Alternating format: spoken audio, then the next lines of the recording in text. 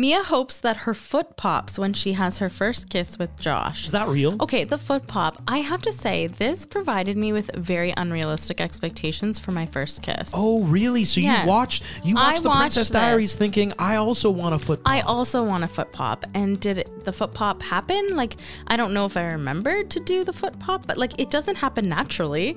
Your foot just doesn't pop. You have to make it pop. Foot doesn't pop, guys. Well, like when you haven't if it pops, that's bad. When you haven't had your first kiss, you assume that when you've kissed somebody, your foot pops. If your foot's popping, it does not. See a chiropractor, guys, because that's not normal.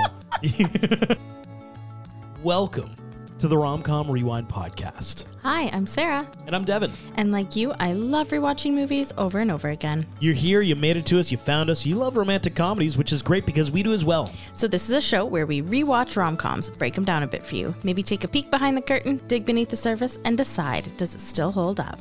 Today we have The Princess Diaries. And before we jump in, wherever you're listening to us, throw us a follow on Instagram, actually, at Romcom Rewind. It's the easiest way to get in touch if there's anything you want to chat about regarding romantic comedies or anything you hear on the pod, at Romcom Rewind. We have a message from Madeline. I think it's Madeline. I hope it might be Madeline.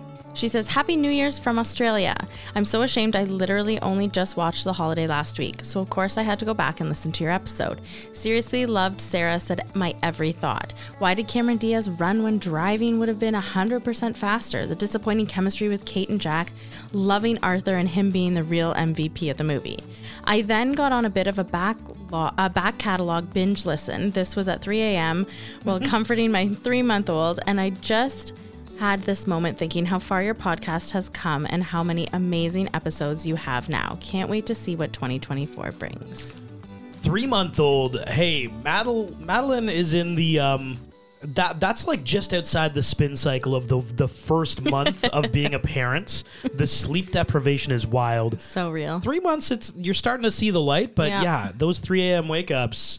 We hear you. We've been there, and we love that we can accompany you for that. Yes. Oh my gosh. Yeah. Thank you for those kind words. Yeah. Thank you, and thank you for listening. Princess Diaries is a 2001. It's kind of like a coming-of-age romantic comedy directed by Gary Marshall. This is the story of Mia Thermopolis, played by Anne Hathaway. Mia is a high school student in San Francisco. She's not cool. I don't know how to delicately say that. She only really has 2 friends, Lily, played by Heather Matarazzo, and her older brother, Michael. He's played by Robert Schwartzman. Maybe a love interest there. I had such a crush on him. Really? Yeah. I found him to be so aloof. Like, really aloof. Yeah. Well, I mean, I will say the other guy, like the love interest, Josh, like the crush that Mia has, he's good looking as well. You mean the horribly toxic guy? Yeah. Yeah. Sure, him too, yeah. Sorry, I interrupted them. There is something Mia does not know, however, and we learn very quickly that technically she is the princess of a country called Genovia, which is not real. It doesn't actually exist, but that's our premise for the story. This film also features Mandy Moore as the classic high school villain, Lana.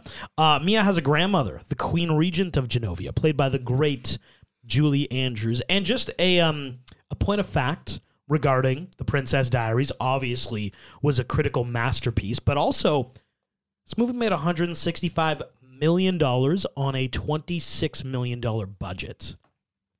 Kind of a big deal. Yeah, that's huge. It's your lead-in for The Princess Diaries. What are your thoughts? She is right there. That's Mia Thermopolis.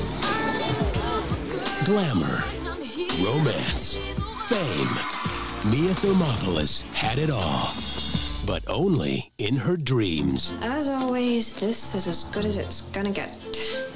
Her real life was completely ordinary. You're way tense. But now, something's about to happen Your grandmother called. This is the first time she's ever contacted us. What you want? that will change everything. I am Queen of Genovia. Whoa. And you are Princess. Shut up. Just in case. Oh my gosh, this movie is a classic. We have had this movie suggested, recommended to us like a million times. And I mean, I completely agree. This is one of the great early 2000s, like rom-com chick flicks, like that every girl has seen or has heard of, right? Like Anne Hathaway, this was, you know, her breakthrough role. And I think she did such a good job. I love Julie Andrews. She is just one of the most amazing people in the world. Like, she's such a good actress. The writing was so funny. Like, I will never forget in my mind. There's so many things that happen in this movie that I'm like, oh yeah, that's where that's from. Like, that's where I say that's from. Like, the amount of different ways you can tell somebody to get off the grass, I don't think I'll ever forget. Like, it is so funny. I laughed throughout the whole thing. I just love this movie so much. Is Julie Andrews like the perfect kind of motherly character in a role like this? Because, you know, I think back of like what she's most known for, The Sound of Music, Mary Poppins, you know, the Von Trapp, whatever, the kids, you know, she's the, and now her and this is the grandma. It's like, oh, it's just so wholesome. Yeah, I agree with all the things you said about this. It launched Anne Hathaway's career. I also think like teen high school rom-coms, they had a different feel back in the 90s and 2000s, something really hard to replicate, because I think if you tried to do this same movie now, it feels a little... I do appreciate that, like, yes, she was in high school, but it wasn't like, I mean, don't get me wrong, 10 Things I Hate About You, I absolutely love it. But it was very driven at the high school, right? And like high school things happening. This was too, but it was also her princess school, you know? Like she was having lessons and she was like learning how to literally run a country. Yes, it was princess school, and then high school was the side thing. Yeah, I agree. So the movie starts out where Mia lives in an old firehouse, which is so cool. Her mom is obviously an artist, and Mia seems to be a bit of like nobody or invisible at school. She goes to a private high school, and her best friend is Lily. Of course, Mandy Moore is the popular girl, and Josh is the cute guy that Mia has a crush on. We see her go to debate class, and she goes in as the negative side is what they call it, and ends up running out puking because she can't public speak.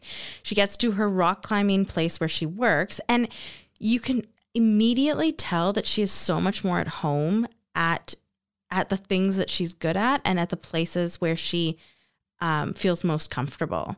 Her mom comes to see her there because she also rock climbs, and tells her that Mia's only a living grandmother has called. Her name is Clarice, and wants to meet her.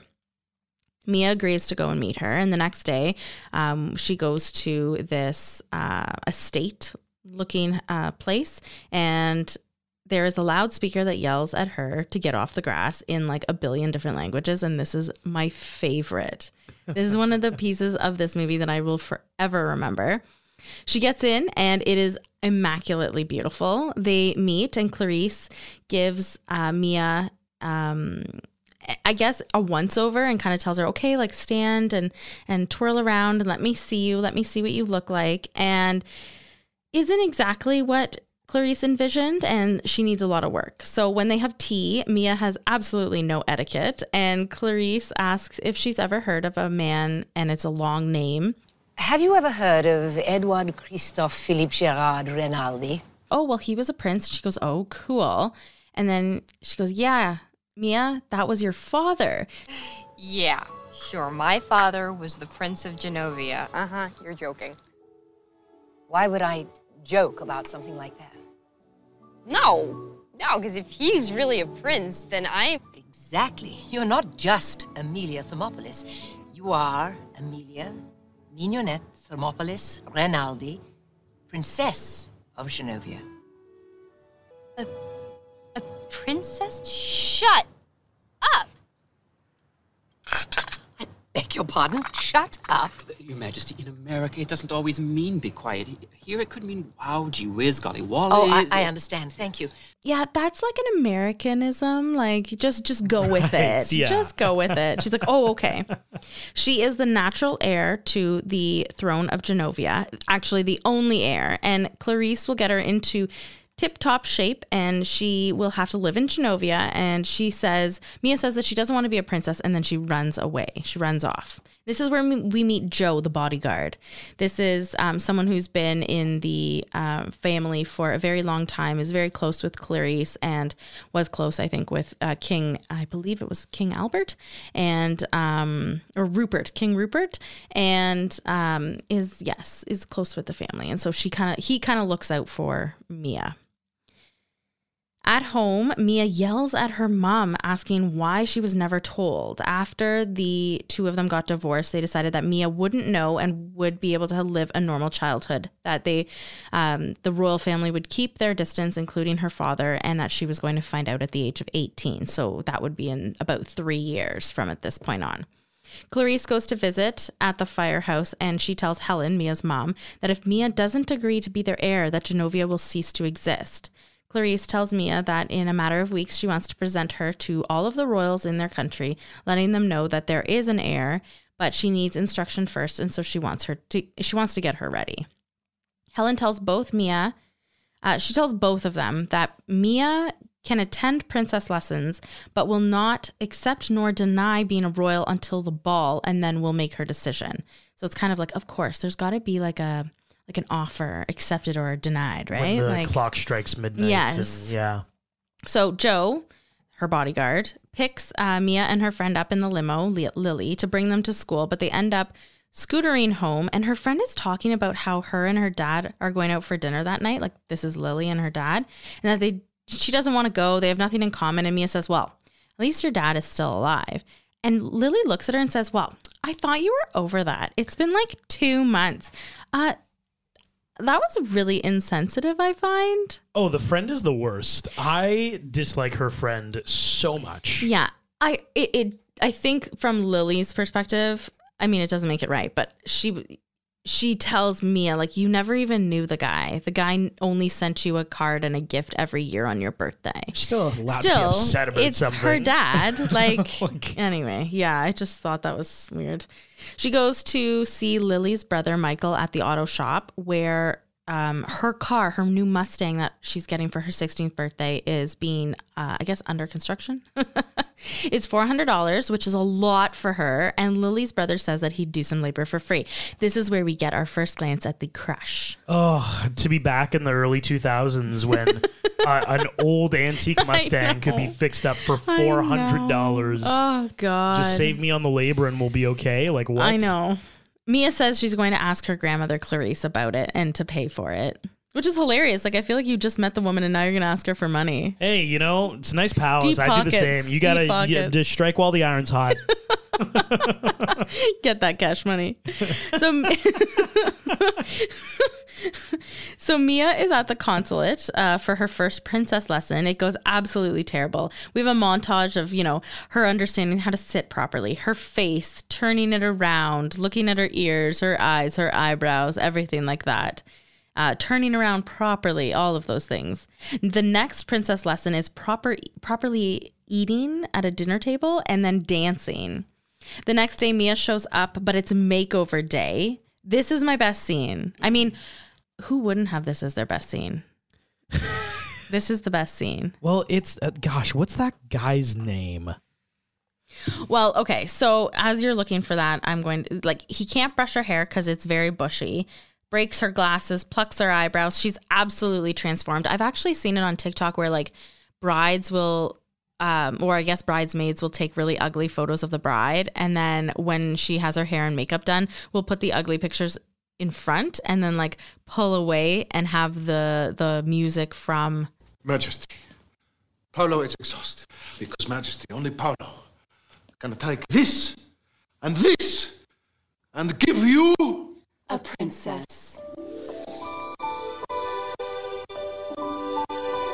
Princess Diaries. It's really cool. That's too funny. Yeah, I like it. Larry Miller. And it's funny that you bring him up because, or it's funny that you bring up 10 Things I Hate About You. He was the dad. Yes, he was. 10 Things I Hate About You. Yeah, I forgot about that. He was in Pretty Woman. Well, I'm not surprised he was in Pretty Woman because there were a lot of actors in this movie that were also in Pretty Woman. One of the few people who also reprised his role on the television series 10 Things I Hate About You. Oh. Which I feel is so random. Yeah, you know what? I did watch the TV series, but it wasn't that good. I can't imagine many of the original cast came back. I was going to say it wasn't good. Yeah. Oh, goodness. The next day, Mia shows up to pick up her bestie, Lily, and her brother, Michael. When he sees her, Michael is instantly in love. But when Lily sees her, she says, ew, you look ridiculous and that you should sue. She's the... And it's honestly, like, you I don't are like Lily at all. literally the most bitter person ever. She sucks. We're teed up like, oh, but they've got a great friendship and it's all going to turn around. No. Lily sucks in this movie. Yeah, she does. She's not a very nice person. She's not much better. It's funny because Lana is the villain in the movie, but really, like, the way that Lily speaks to Mia is not much better. Like, I would consider that potential. Like, in this stage of the movie anyway, I'm like, you're a little bit of a villain. Lana, as Mandy Moore, the main villain of our story, is she on your list of top 10 like high school rom-com villains? Can I hit you with some of the... No, she's not. Doesn't even break the top 10? No, I don't think... well, you know what? Let me tell you. Why don't you tell me the top 10 and then I'll tell you?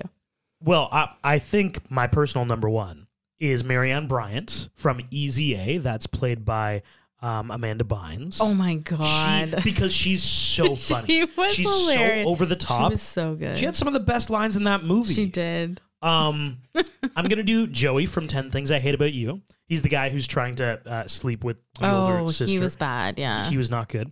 Martin from Love, Simon, the guy who outs Simon. Yeah, that's not sucked. cool. Yeah, he sucked. Not quite high school, but I've got Warner from Legally Blonde, the main love interest in, at the beginning, like he's the one who... Right. Yeah. Yes. That she follows. He does suck as well. He does. John Tucker and John Tucker Must Die. Oh, John Tucker. You know what, though? That was so funny because I think the girls did such a good job at getting him back. And that's the, like, we know he's the villain right off the top, and the whole movie is just dedicated to getting him back. So it makes him a little bit womanizer. Yeah. Lucy, 13 going on 30, like her friend. Oh, she was a villain for sure. Yeah.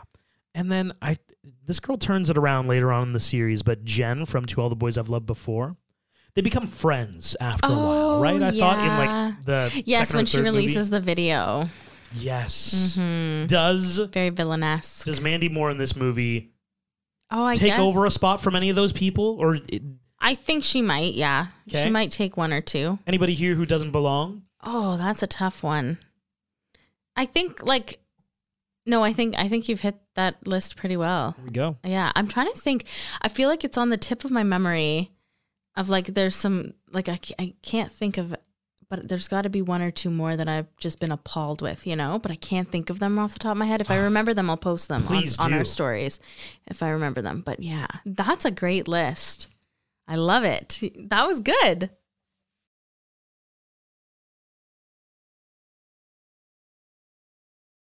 I might add Lily to it. Like that was like a major ... but like I feel like I may replace. I feel like I didn't hate Lana as much as I hated Lily in this. Not hated her, but I just didn't like her character. I think because you're teed up as their best, like, hey, we're best friends, but it's like I don't think Lily's good for you. No, but I also don't think she was a nice person to her. No, I don't know. Anyway, I think not always. No. Anyway. Lily doesn't stop there and just goes on and on and on and like about how, oh, Mia, you keep ditching me. Oh, Mia, you're so, like, you've changed. Oh my God, you've changed your whole self and blah, blah, blah, blah, blah.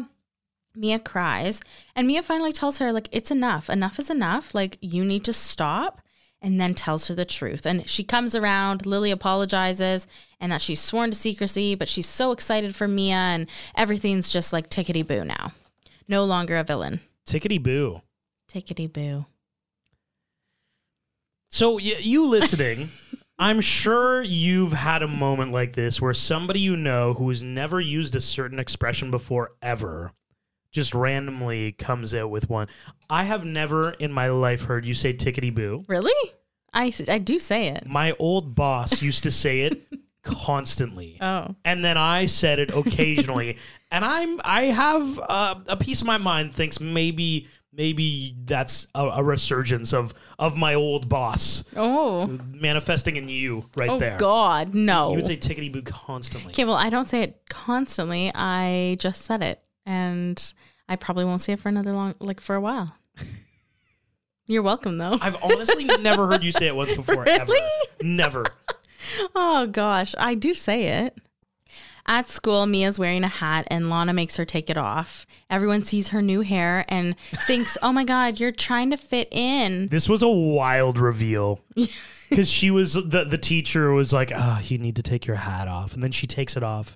And her beautiful flowing hair. And some girls are complimenting, but like others are making fun of her. They're like, jelly. Wow, trying to fit in. And it's like, you can't not make fun of her. Like, this girl can't win. I know. She has ugly hair, you make fun of it. She's literally she has pretty invisible. Hair, you make fun of it. Yeah, she can't win.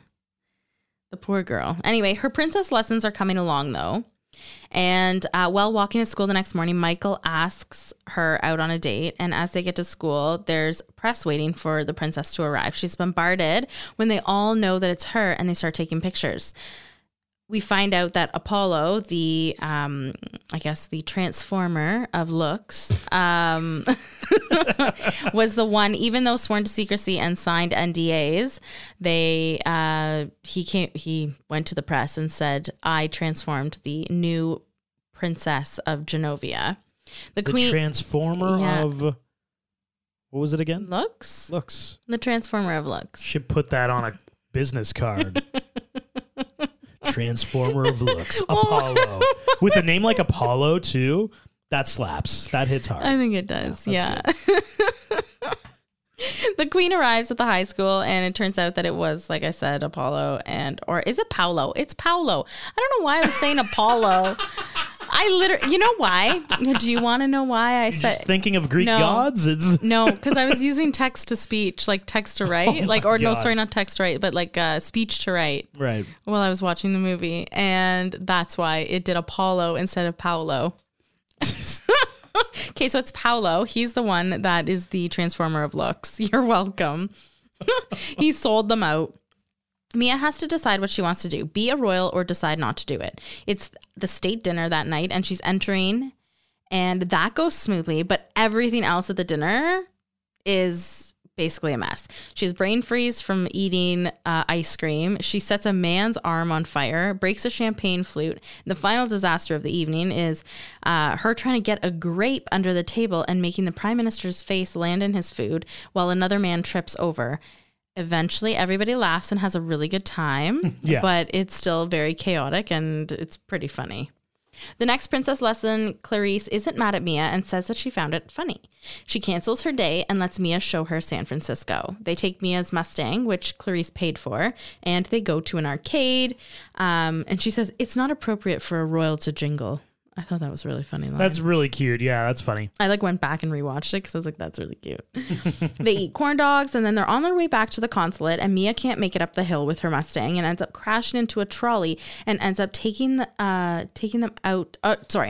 And Clarice ends up talking them out of getting a ticket by bestowing upon these two gentlemen, one being a police officer, one being a trolley driver, the something rose. The knighting of the rose or something like that. They become Genovians. So this was Anne Hathaway's first legit role. Like before this, she was on some episodes of a TV show. Series, yeah, she was on 22 episodes. Yep. Where do you think this ranks in terms like all time best debuts by an actor? Oh, high up there for me anyway. I think it's a top 5. Yeah. I have the tail of the tape though, the top 10 in my mind because number 10 is a good one. Number 10 is Die Hard back in 1988. God, I've never watched Die Hard, you guys. Well, the villain for the first time ever on screen was Alan Rickman. He was the main villain of the story. Yeah. And that was his first debut? That was his debut. Wow. Yeah. Amazing. What a movie. Hans Gruber. Like everybody makes the joke. Hans Gruber. That was Alan Rickman's first time. That is amazing. Haley Steinfeld's a tough one because she was already kind of in the ether, but she did True Grit back in 2010 that everybody was obsessed with how she did with this. See, I knew her from Pitch Perfect. Yeah, she would go on to do Pitch Perfect. Yeah. Anna Paquin, The Piano, 1993. Edward Norton, Primal Fear was his debut, which was pretty huge. Yeah. Eddie Murphy was, I believe, on Saturday Night Live before he did 48 Hours, which was a cop movie. But okay. He's done some big movies. He's done some big movies now. Natalie Portman on the list with Leon the Professional. But then, okay, the top 4, Cameron Diaz. Her first ever role. My Best Friend's Wedding? Was The Mask in 1994. Oh my God. What a role. Wow. I was going to say, too, is it Something About Mary? But no. Well, my Best Friend's Wedding was 97. Right. Yeah, Something About Mary was pretty early in her career, too, which we have to put on. We do. It is on the list. I think, yes, people have asked for it. I've got Anne Hathaway at number 3. Oh, yeah. With The Princess Diaries. That's pretty big. It's massive. Number 2, though, Johnny Depp, A Nightmare on Elm Street was his opening. What year was that? 1984. So then Scissorhands was shortly thereafter. Yeah, and so A Nightmare on Elm Street, I believe, was Tim Burton, and then he would go on to do Sleepy Hollow and Edward Scissorhands. Right, I forgot about Sleepy Hollow. Excuse me, Wes Craven was the director on A Nightmare on Elm Street, but then Tim Burton kind of was and like, then he did all of the Tim Burton and movies. Then he just started getting Tim Burton money. Yeah, exactly. Yeah. And then number 1, I mean, back to the horror stuff. Jamie Lee Curtis' first ever role was in Halloween back in 1978. Yes, and then I feel like she full circled it with like Halloween 5, right? That's right. And that was a big moment. Like years. Jamie Lee Curtis is back kind of thing. And she, like, I'm just going by like body of work. Right. Johnny From Depp, that point. Jamie Lee Curtis, like their careers have ended up being so massive. Anne Hathaway, I think this is a pretty massive opening, but I got her at 3. I think you're right. I think 3 is appropriate. Maybe by the end of Anne Hathaway's career, she will have surpassed those 2, but just in terms of overall body of work, you know? Yeah, that's cool. I like that she's top 3, though. Like, good for her. I would say definitively. But for like first movie being, I'm not a horror like person, so I wouldn't have watched Halloween, but I feel like this movie coming out of the gate as your very first one is unreal. Oh, unreal. Absolutely. And working with Julie Andrews.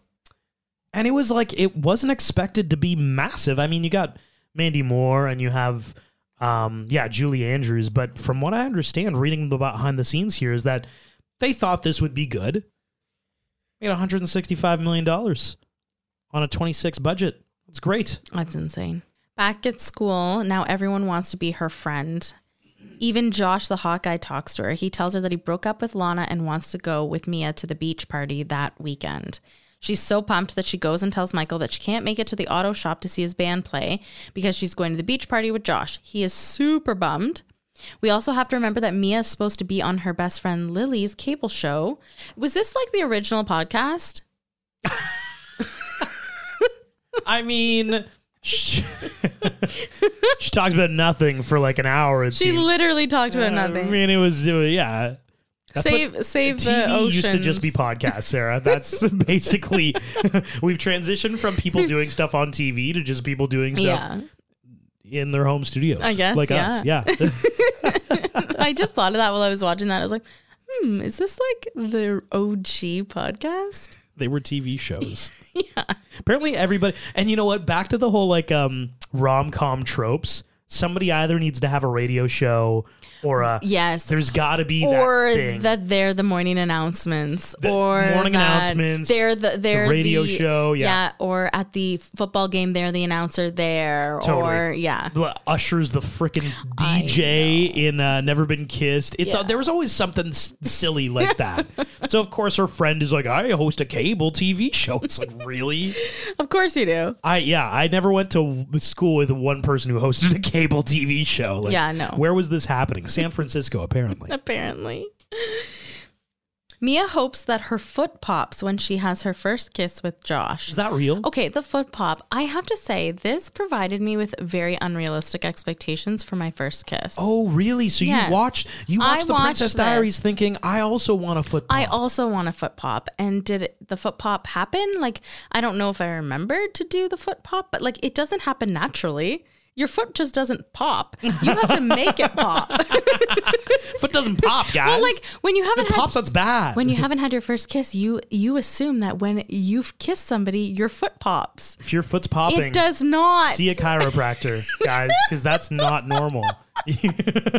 Oh my God. But you actually watched this and you thought like, well, I was like, I want a foot pop. 11-year-old Sarah's like, wow, foot pops. That's what's supposed to happen. Yeah. Here. I was like, that, okay. Duly note, that is what happens when you kiss somebody. Your foot is supposed to pop if it's a good kiss. Wow. Unrealistic expectations, let me tell you. I did remember it. Anyway, at the beach party, she's having the best time with Josh, and then the press shows up. She runs off to a shack with Josh, and they go to kiss, but her foot can't pop because it's caught up in fishnets. So she pushes him away, saying it's not a romantic place. And they wait out until the press leaves. And as they're leaving the shack, obviously the press has landed and they overwhelm her. They start taking pictures of her. And Josh uses this as his 15 minutes of fame and kisses her. Again, foot does not pop. Then Lana and her lackeys are terrible, and they fake helping her only to leave her almost naked when they take away her changing tent that she's changing in. And she ends up on the front page of the newspaper. That was the worst. That was the worst. Yeah, especially girls to do that to another girl. Well, yeah, like to fake helping, that's really crappy. Especially, it's awful. The next morning, Mia goes to see Clarice, and Mia has decided that she's not going to be a royal. Clarice is really not disappointed in her, just, tells her, you caused a lot of chaos. This is a problem. You can't do things like this. Everyone is making fun of Mia at school, which is ridiculous. Like, she goes from literally being invisible to being the most popular girl. And then because she was almost naked from a change tent. Because some guy forced a kiss upon her in front of the press. It's like, wow, what a loot. They start making all these kissing jokes about her. It's like, well. Ridiculous. You should make them about him because he's an a-hole. Yeah, exactly. Then she tries to apologize to Lily because she missed her cable show on the Saturday, and that doesn't go too well. They do eventually make up after arguing a little bit, and Lily said that she was just jealous and wants her to be a princess and that she can make real change by being a princess, and Mia invites her to the ball. Mia gets Josh back in gym class by hitting him in the balls with a softball. Love that. She gets Lana back by pushing an ice cream cone on her cheerleading uniform. It just kind of in their quad. And I feel like that's some good revenge right there. That was appropriate revenge for the level of villainous that they gave. Love the amount of revenge there. So this movie does kind of speak on something that has clearly occurred in life, which is a celebrity at high school. What are celebrities like in high school? What are just normal people's stories about celebrities? I have for you, Sarah, stories of celebrities in high school as found on Reddit. Now, here's the thing. I'm just reading shit that people posted on Reddit, and there was one website that had some good ones. I love it. So take all this with a grain of salt. None of this could be true. Some of it could be true. It could all be true. We don't know. It's just people writing stories on the internet that other people seem to think that were true because they were upvoted. So there must be some glimmer of truth here, I guess. This person says, I grew up in LA, so I grew up around a few child stars. In the early 2000s, there was a teenage dance club in Hollywood and Highland for ages 14 to 18. No booze. But, like, it was kind of, kids in those ages would go there. And I guess a lot of, Disney Channel stars and other celebs of the day would go there. They say people like Hilary Duff, David Gallagher of Seventh Heaven, who wore matching tracksuits often. And this person says the most notable being Shia LaBeouf. Oh. It was in the height of his Even Stevens fame. Oh, wow. I thought, loved that show. Oh, did you? Yeah, Everybody did. I watched that, yeah. He thought he was Brad Pitt or something. No. A group of girls went up to him at one point trying to dance, and he pretended to sign autographs on an imaginary pad of paper to them, and he would fake toss it into the crowd. He then mimed having an old film camera and he rotated around looking at girls until he found one he liked, then zoomed in on her. Oh my God, stop. This is hilarious. Right? And it's like, Oh my God. I think Shia LaBeouf has really turned his life around. Like, he's gone through a lot of ups and downs. He has, yeah. But thinking back to that time, I believe all this. Oh I my believe God. it so much. And then he did Holes. And then he did Holes. And then he did Transformers. Like, think about the guy from Transformers. It's like, this sounds like a story of the guy from Transformers. God, that is hilarious. You know? I can literally picture somebody who is so full of themselves doing that. Right? Oh my God. Right? This person says, this isn't from school, but my dad was neighbors with Conan O'Brien growing up. My grandmother was a dance teacher, and she said Conan specifically wanted private dance lessons involving a top hat and a cane routine. Oh, wow. Also, my dad says he has a specific memory of Conan O'Brien jumping off the wall that divided their yards. Oh, no. He was waving a sword around and yelling, "Sic Semper Tyrannis." No one in our family is surprised at him doing late night and like getting commercials where he's being ridiculous and getting tangled in a chair. Oh, that's funny. They think it's very on brand. Ooh, this one you'll like. This person went to middle school and high school with Josh Hutcherson. Oh. Who is he from Hunger Games?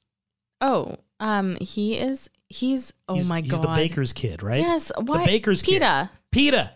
He's like the main character. Yeah. Yeah. That's why, yeah. Oh, yeah. Sarah loves the Hunger Games. I do. PETA pretty much kept to himself and seemed like a nice enough guy. Everyone, however, started kissing his ass when he... Because I guess he did the bridge to Terabithia, I think, when he was still... like probably near the end of high school. So I think he was like becoming famous throughout middle school and high school. Apparently girls, and this is kind of similar to the story we hear here in the Princess Diaries, girls started lying about dating him. No. They're like, oh, I'm dating Josh Hutcherson and Hutcherson. Oh my God. Yeah. And it got to the point where he had to leave high school and start to be homeschooled just because he didn't want to deal with it. This person also talks about how one of his brother's friends ended up unfortunately being paralyzed in a car accident like from that high school. Mm-hmm. And Josh came back and like ran a fundraiser and all that stuff and tried to help them out. So still like, trying to get back to that community. That's amazing. I've got two more. Or do you want to just hear? There's a good one you'll love. Okay, let's hear the good one. I lived in the dorms at UCSC freshman year with Andy Samberg. No! Oh my God, he had pillow talk with him. Sarah's one true love. She loves I love Andy Samberg. We haven't brought him up in a while. I miss talking about him.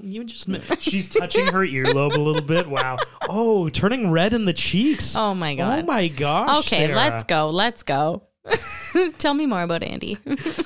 Well, what if it's a bad story about Andy? I refuse to believe a bad story about him, and I feel like he's a very nice person. I remember that he had a bunch of pretty cool hip hop and a record player in his room. He also had a girlfriend that went to another school come visit, and he talked his roommate into leaving for the night and then took the 2 single beds in his dorm room, put them on the floor, and prepared a king-size bed for the night. It was like a date night, I guess. Cute. That was for me. Were you the girl from out of town? Oh, I'm Surprise. dating somebody from out of town, out of the country, maybe.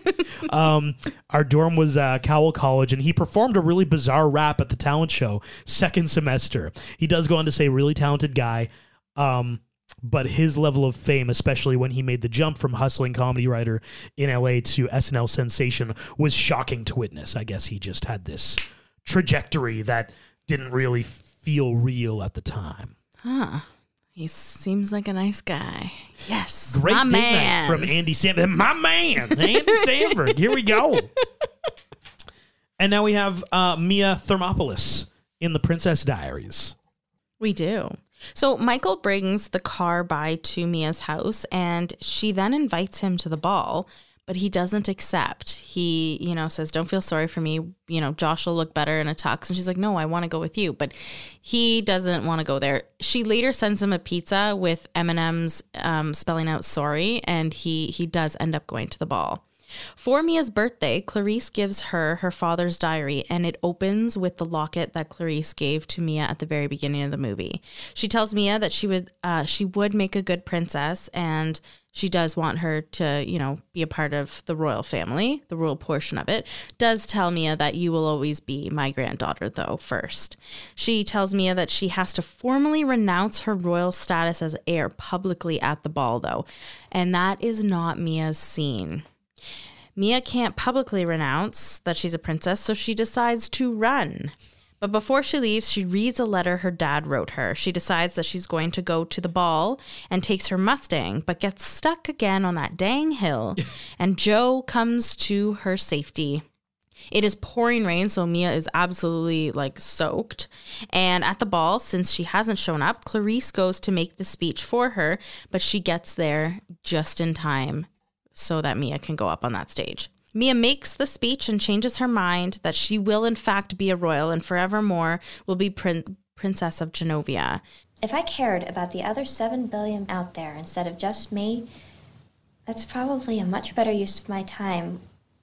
See, if I were Princess of Genovia, then my thoughts and the thoughts of people smarter than me would be much better heard, and just maybe those thoughts could be turned into actions. Why do I remember that Tell the us. Prime Minister singing that song in the scene directly after this is beyond me. Yeah. I kind of random. I can noticed that. I'm like, sing that's strange. all of the words.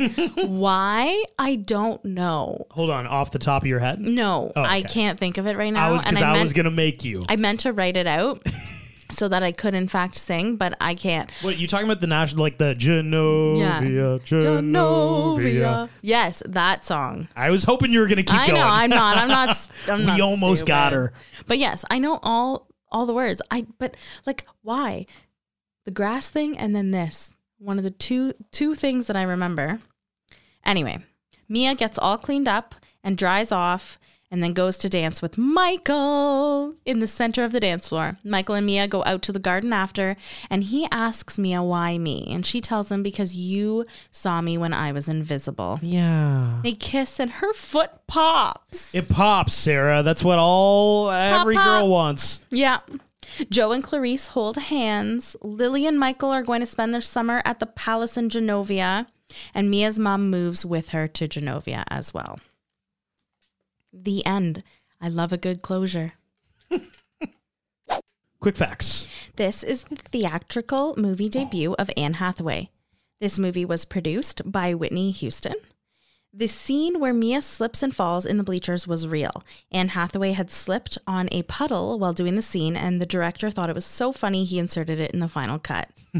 When Mia accidentally sets the man's arm on fire, the flames were supposed to go out when he put his arm in the ice bucket, but they didn't.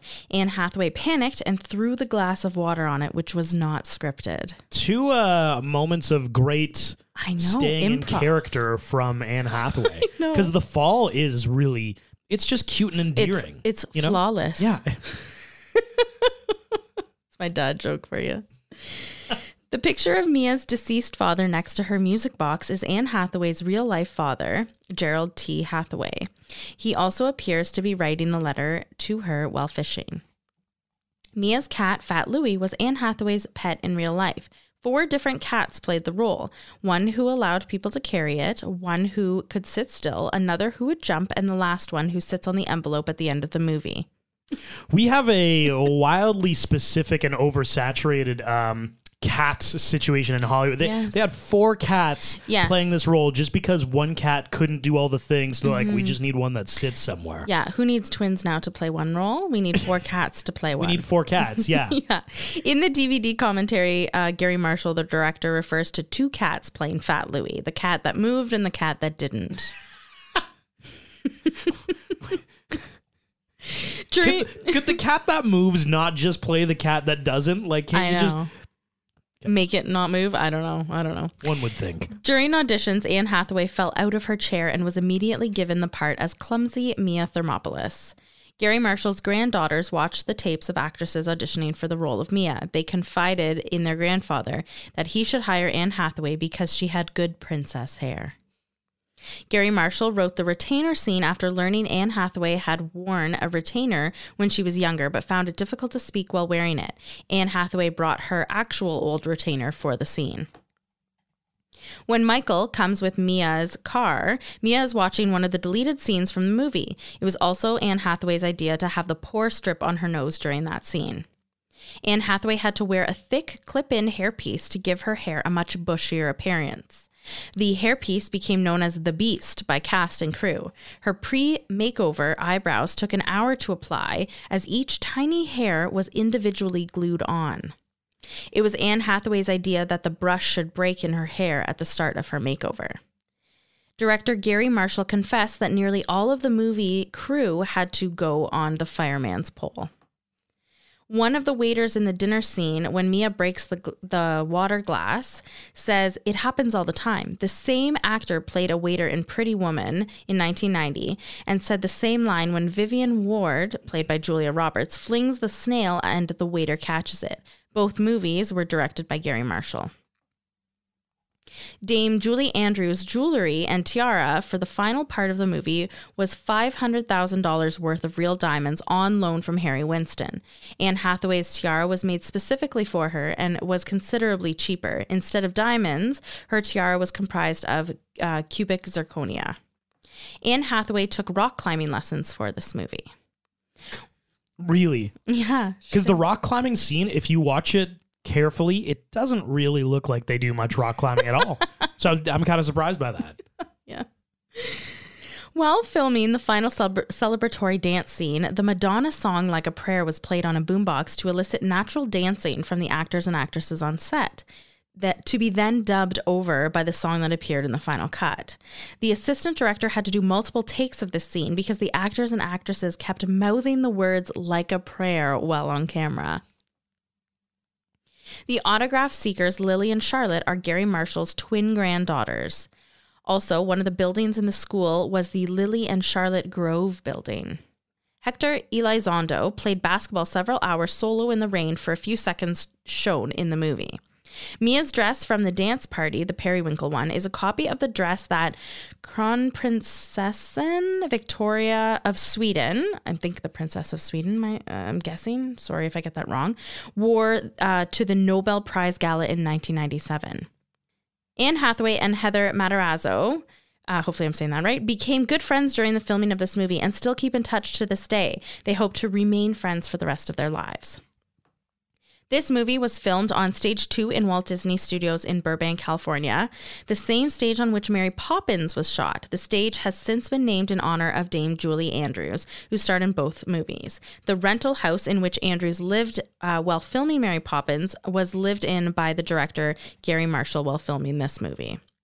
During shooting of the tea scene in the garden and the greenhouse scene, airplanes were flying over the area and interfered with the sound. When the scenes were finished, Gary Marshall gave Anne Hathaway and Julie Andrews awards for Best Acting in Airplane Interference.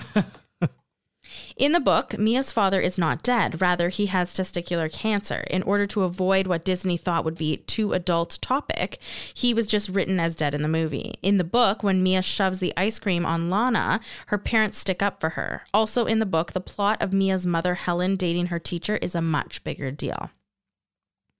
Director Gary Marshall told Anne Hathaway to gain a bit of weight to portray a full-figure role model. The young girl who played the Prime Minister's daughter is Hector Elizondo's real-life granddaughter. Genovia is said to be a small country between Spain and France. It's obviously not a real country. However, there actually is a small co-monarchical country between Spain and France called Andorra. Michael's band, Flypaper, is singing the song Blue Side by Robert Schwartzman's real band, Rooney. Though in Rooney, Schwartzman plays guitar and vocals, not keyboard and vocals. Kathleen Marshall, who plays Charlotte, Clarice's assistant, is Gary Marshall's daughter. The movie completely changed Queen Clarice and Mia's relationship from that in the book. In the book, Clarice has been stuck up and cruel towards Mia, causing her to cry many times and even being the one to out Mia as the princess to the press. In the movies, the stylist Paolo does this. There's a short post-credit scene where Mia tries to kick the ball but falls instead. The neighbor, Mr. Robitussin, is that what it is? I think that's medicine. I know. The way it's spelled, though, has me saying Robitussin. I'm going to say Robitussin. For back pain? Robaxacet. Oh, excuse me. Okay, well, Mia's neighbor appeared in the movie Pretty Woman, as did Joe, Charlotte, Paolo, and the waiter in the scene in which Mia drops something at the dinner. Of course, we talked about that earlier. Robitussin. Thank you. It's for cough control. Oh, cough. yeah. I thought you were looking up his name. Cough suppressor. Oh, no. I'm more stuck on what does this do? Yeah, it's for coughs. Yeah, it's for coughs. There you go. So the neighbor, Mr. Robitussin. I'm sorry, I said it wrong. Mia Thermopolis and her mother Helen lived in the former chemical engine company 43 at 724 Brazil Avenue, San Francisco, California. The 2-story frame Mission Revival style firehouse was built circa 1911 to provide fire protection to the Excelsior Homestead District. It was one of the first to leave behind the horse-drawn days for the newly fashioned motorized apparatus shipped from the East. The retired firehouse was sold at auction in 1976. The private residence still retains a large hose drying tower in the back. There's your history lesson for the day. God. In the books, Mia lives in New York City, not San Francisco. As well, in the book, Mia's hair is blonde after the makeover. Genovia appears to be a member state of the European Union. The European Union flag is displayed along with the Genovian flag above the main door of the Genovian consulate building in the scene where Mia went to meet her grandmother for the very first time. During the scene where Lily plays basketball, the actress Heather made a basket on the first take and also again on her second attempt. The castle used to portray the Genovian palace at the end of this movie is the Longford Castle, located in south of Salisbury, England. Mia Thermopolis recites one of Juliet's soliloquies from Shakespeare's Romeo and Juliet. Shakespeare was married to a woman named Anne Hathaway. Gary Marshall's favorite saying while making a movie, "Everybody works," was loosely translated into Latin to become the Genovian motto, "Totus corpum laborat," or "the whole body works." In the books, Mia's full name is Amelia Mignonette Grimaldi Thermopolis Rinaldi. At the dinner, the old man and his wife sitting beside Mia that seemed to be angry at each other. The wife also appeared in the movie The Princess Diaries 2, Royal Engagement, as a maid to the uncle that is trying to take her crown. The letter that Mia receives from her father contains a few popular quotes. The first two, "Courage is not the absence of fear, but rather knowing that something else is more important than fear," and "The brave may not live forever, but the cautious do not live at all," were penned by James Neal Hollingworth, aka Ambrose Hollingworth Red Moon. The rest were just created for the movie. When Josh is hit by Mia's baseball, it is implied that he is hit in the genitals, as typical for such a gag. However, he is clearly hit in the stomach and then doubles over immediately, putting his hands just above his crotch, but doubling over so as not to be seen. Standards and practices felt that an actual baseball to the crotch would be too much for a children's movie. The trolley into which Mia rolls back with her Mustang is not a trolley nor cable car, but a tour bus. The tires of the bus can be seen in the shot. In the movie, Mia's 15 years old, and near the end of it, she's 2 weeks shy of her 16th birthday. In real life, however, Anne Hathaway was 17 years old when she filmed this movie. Dame Helen Mirren was considered for the role of Queen Clarice Rinaldi. I could see it. Yes, me too, actually. The two leading actresses are Oscar winners, Anne Hathaway for Les Miserables and Dame Julie Andrews for Mary Poppins. Both women won for musicals. Sandra Oh, Hector Elizondo, Mandy Moore, and Heather Matarazzo all appeared on Grey's Anatomy. Scarlett Johansson, January Jones, Eliza Dushku, Amanda Bynes, and Emmy Rossum auditioned for the role of Mia Thermopolis. Alyssa Milano also turned down the role, fearing being typecast for playing the girl next door characters. Towards the beginning of the movie, when Mia is on the way to school, she crosses the street on her scooter, only to have a limo pass her by. The limo is carrying her royal grandmother. Laura Prepon was offered the role of Lily, but turned it down. In the books, Fat Louie is an orange and white cat, but in the movies, he is black and white. In a scene, Mia is at her fire station house, seated next to her computer, which is now a rare collectible Black Apple Mac PowerBook G4 Prismo.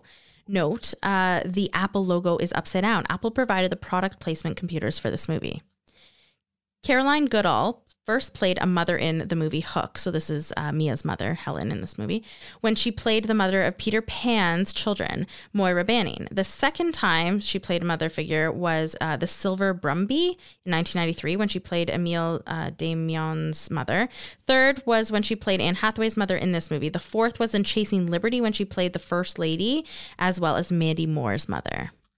After Mia's car crash into the bus, 2 nuns are seen attempting to call 911. Bonnie Aarons played the demon nun in the movie The Conjuring and the whole franchise, yeah. The egg chef in the kitchen during the rain sequence towards the end of the movie is young actor and producer Anthony Begonia. When Queen Clarice first sees Mia, she says, "Let me take a look at you." This is the same line she says in The Sound of Music when she meets the children. The on-screen relationship between Queen Clarice Rinaldi and Joe was not scripted. The dance scene and the underlining affection was added by the two. According to Hector, "We felt that a romance after 50 was important to tell, and it can be sensual and sexy while keeping your clothes on."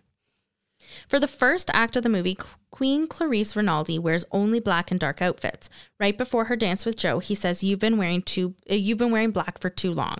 After the dance scene, Clarice starts to add more color to her wardrobe. It is later revealed in the movie that her husband, King Rupert, had passed away the previous year. This means that at the start of the movie, she was still mourning his death. But as she falls in love with Joe, her personality once again becomes alive and colorful.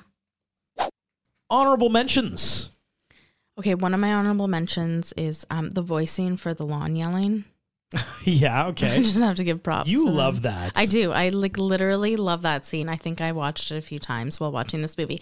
But also just generally Anne Hathaway. This was her first big movie, and I would never have thought that. Like, I never would have known that. Like, you watch movies now, like I just was watching My Life with the Walter Boys. Yes. And like, you can tell that this is some of their first ever roles. You can just tell. You know, like, you can just tell. The acting is not that great. I mean, did I watch it all? Yeah. Did I enjoy the drama? Of course. Will I watch season 2? Yeah. But Anne Hathaway, you never would have known that this was her very first movie. Yeah. Yeah, I agree with that. I'm going to honorably mention Sandra Oh, who we have yet to really talk about. Love her. The principal of the high school. So funny. She also Christina Yang on Grey's Anatomy. Which I was curious. So once I saw her in this, I'm like, wow, was she wasn't getting that Grey's Anatomy money yet, right? I don't think so. 2005, yeah. Grey's Anatomy starts. So she was... We're seeing the Sandra Oh before it all happened in this movie. So good, Sandra Oh. So she's fantastic. Yeah. What should have been? I am pleasantly happy that they made a second movie, and I am very much looking forward to them doing a third movie. So I have no what should have been. I am completely opposed to that, Sarah, and that is my what should have been. They should not do a third movie. Why? Here's my only tale of the tape. Anne Hathaway and Julie Andrews both have already said no. Oh, really? Yeah. Oh, then they shouldn't. So it's going to be like Mean Girls 3. No. Or like Legally Blonde 3, when they've just like, they're like, well, Reese won't do it anymore, but like, who else is blonde that we know? Well, then you can't do it. Exactly. No. The nostalgic piece is not held there for those who enjoy and love the movie. It's just not there anymore. You can't do it. Like, I didn't know they both said it. My Big Fat Greek Wedding, I think most of them, like the main people returned, right? Yes. Mamma Mia 3, apparently Meryl Streep and Amanda Seyfried have said, like, yeah, we'll do it. So, okay, yeah.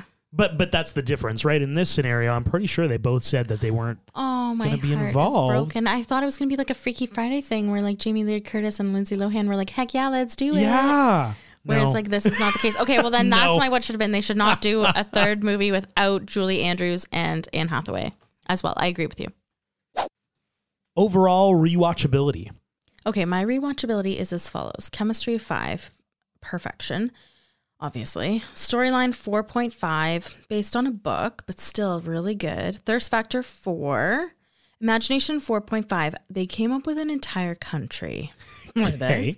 Soundtrack 5, epic, like just so good. Like I said, I can literally sing the Genovian national anthem. Cheese 4.5 for an overall score of 4.58 out of 5. 4.58. Yes. So good. So anything above a 4.5 is like we're getting into the Amazing. truly Yes. iconic territory. Absolutely. Okay. It is. My slightly lower on most parts. Chemistry at 4.15. Chemistry was great, especially between Julie Andrews, Absolutely. Anne Hathaway. Perfection. Storyline 4.65. Thirst factor a 4. Imagination bringing it down to a 3.6 based off a book. And it sounds like they changed a lot of things between the adaptions. The soundtrack wasn't killing it for me. Are you kidding me? There were a few moments between scenes that they had like some really funny music that I thought was It was delicious. produced by Whitney Houston. I know. Cheese a 4.2. That gives us an overall score of, and I'm going to like 3 decimal points just to show how close this was. 4.008. Oh my God. which is in the territory of this is a great Of film greatness. for me. It is great. Didn't quite hit icon level, but I know you're probably listening thinking Sarah has the correct score. Yes. That's totally cool. Got 2 different people on this pod, 2 different vibes. Still enjoyed it a lot. This has been the Rom-Com Rewind of The Princess Diaries. Wherever you're listening, throw us a follow, leave a review. Thanks for listening.